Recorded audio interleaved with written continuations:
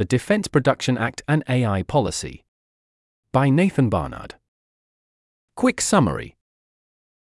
Gives the President wide-ranging powers to strengthen the U.S. industrial base. Has been around without changing that much since 1953. Has provisions which allow firms to make voluntary agreements that would normally be illegal under antitrust law. Provided the legal authority for many of the provisions in Biden's recent executive order on AI. The Defense Production Act. The Defense Production Act, DPA, has been reauthorized and modified by Congress since 1950, and in 1953 its powers very significantly reduced. I'm confident that it will continue to be passed, in a roughly similar form, for the foreseeable future. The current version was passed in 2019 under a Republican Senate and is due for reauthorization in 2025. Since the Obama presidency, Republicans have begun to try to prevent bills proposed by Democrats from being passed by default. This is particularly easy for non-spending bills since for non-spending bills, 60 votes are needed to break the filibuster, a method used to prevent bills from being voted on in the Senate. However, not only are defense bills consistently bipartisan, they have consistently high degrees of support from Republicans in particular. Therefore, I'm not concerned about the DPA not being passed by a Republican Senate and a Democratic president when it's next due for reauthorization. The DPA gives the president very wide-ranging powers, since the goal of the act is to ensure that the U.S. industrial base is strong enough to fight and win any war the U.S. might need to undertake. Concretely, this allows the president to instruct firms to accept contracts, incentive expansion of the industrial base, and a grab bag of other specific provisions aimed at making sure that the U.S. production base is strong enough to win a war.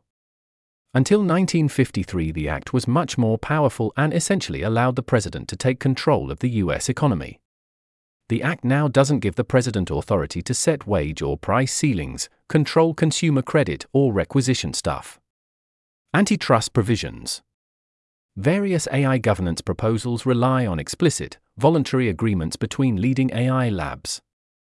For instance, this paper proposes a scheme in which AI firms agree to pause the rollout out and training of large models if one doesn't pass an evaluation which indicates that it could act dangerously. I think it's plausible that this agreement would be illegal under antitrust law. An agreement like this would be an explicit agreement amongst a small number of leading firms to limit supply. This skirts pretty close to being a criminal violation of U.S. antitrust law. Under this law, various forms of agreements between firms to fix prices are considered illegal no matter what firms say is the justification for them. This is known as per se illegal. Agreements to limit production are considered just as illegal. It's not at all clear that such agreements would be illegal. For instance, professional standards are not considered per se illegal, but instead are judged under a rule of reason where their competitive effects need to be outweighed by their pro-competitive effects. I won't comment on this further but instead, refer the reader to this excellent buy that looks specifically at antitrust and AI industry self-regulation. Section 708 of the DPA gives the president authority to allow firms to make agreements for that would normally be considered antitrust violations.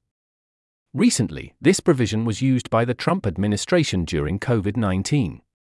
Use in the Biden executive order. Some of the most AI safety-relevant elements of the recent Biden executive order on AI were authorized under the legal authority of the DPA. This includes requiring AI firms to report training runs over some compute threshold and report red teaming results. Instructing NIST to develop new AI safety standards.